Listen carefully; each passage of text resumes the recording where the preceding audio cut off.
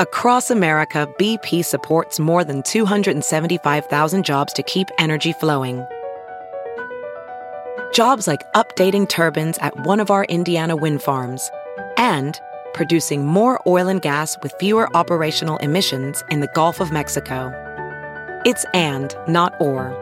See what doing both means for energy nationwide at bp.com/investing in America. Jack London's Oriental War. The writer's stint as a war correspondent in 1904. By Paul French.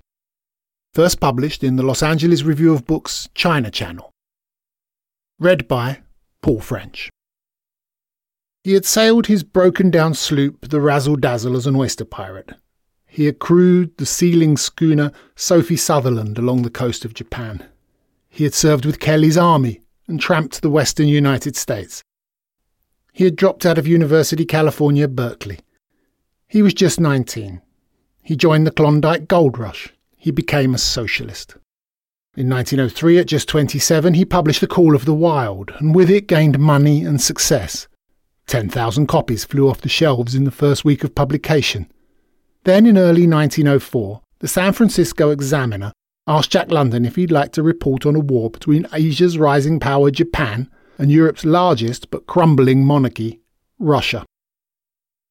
Though the war was between the armies of Tsar Alexander and the Meiji Emperor, it was to be fought largely on Korean and Chinese soil. London, in the midst of a protracted divorce from a 4-year marriage, thought, why not? He embarked for Yokohama.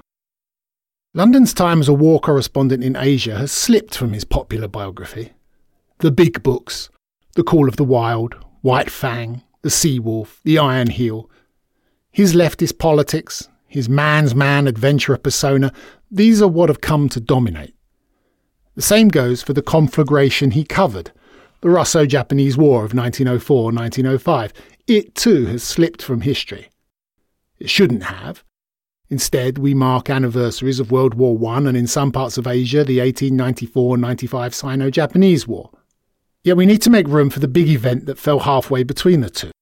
A war that not only shook the solidity of Western right and might, first time an Asiatic power defeated a European one, but offered a first taste to the generals and politicians of Europe and America of what modern mechanised war would look like. The Russo-Japanese War made it impossible for anyone to be shocked by the modern elements of World War I. Trench warfare, the deadly impact of modern artillery, aerial warfare, balloons and kites were used to drop bombs in the Russo-Japanese War, the futility of old guard cavalry against the new high-tech machine guns, those Maxim guns, the so-called devil's paintbrush, that cut down swathes of soldiers. And the ferociousness of sea battles involving modern battle cruisers, torpedo boats and submarines. These were threatened but never eventually deployed by the Japanese Imperial Navy, who were supplied with submarines by the American company Electric Boat. The Russo-Japanese War was also a precursor for World War I in terms of press coverage. Photography, newsreels, embedded reporters and wandering freelancers supplied the wires and telegraph services with reports sent quickly south to Shanghai, east to New York and west to London. For the first time, a war on the far side of the world was reported to Americans and Europeans with their morning pancakes or kippers. Of course, for Jack London, it was all, at first, one big adventure. He was among a group of American journalists who travelled together from San Francisco to Yokohama on the SS Siberia, specifically to cover the war. They called themselves the Vultures, descending upon the mayhem, chaos and death of the conflict, initially with a frat house-like glee.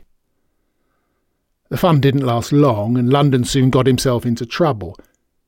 He hopped from Japan to Korea, where most of the fighting was occurring, and made his way to Pyongyang. His first reports for the Examiner covered the battles raging across the Korean peninsula and were sent scribbled on rice paper. London had brought a camera and smuggled out photographs from the Japanese front at Chemulpo, a major staging post for Japanese ground forces in Korea. London was arrested and subjected to hours of rigorous interrogation by the Japanese, who suspected him of being a Russian spy. However, his drinking sessions on the Siberia en route to Japan turned out to be useful. Some of the other vultures were connected. The urbane Richard Harding Davis called on his friend, Lloyd Griscom, the US minister to Japan, who managed to secure London's release.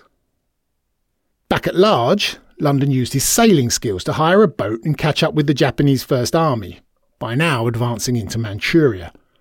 Trouble followed him. London managed to get himself arrested again and was forced to enlist Harding Davis's support to secure his release once more. He got to see the ferocious Battle of the Yalu, a Japanese victory but at the cost of over 1,000 dead out of the 40,000 combatants. But then he again got himself arrested by the Japanese, who finally decided enough was enough. Eventually the Japanese released him after the intervention of no less a personage than Teddy Roosevelt in the White House. But that was that. He was sent back to America. On his return, London opted for a rather less exciting life. He bought a 1,000-acre ranch in Glen Ellen, Sonoma County. He was now decidedly more anti-war than he had been before his vulturing adventures in Asia. In his 1911 short story, War, he describes the anonymous battle for an unspecified piece of land and chooses not to dwell on the causes or the righteousness of any cause, only the waste that conflict brings.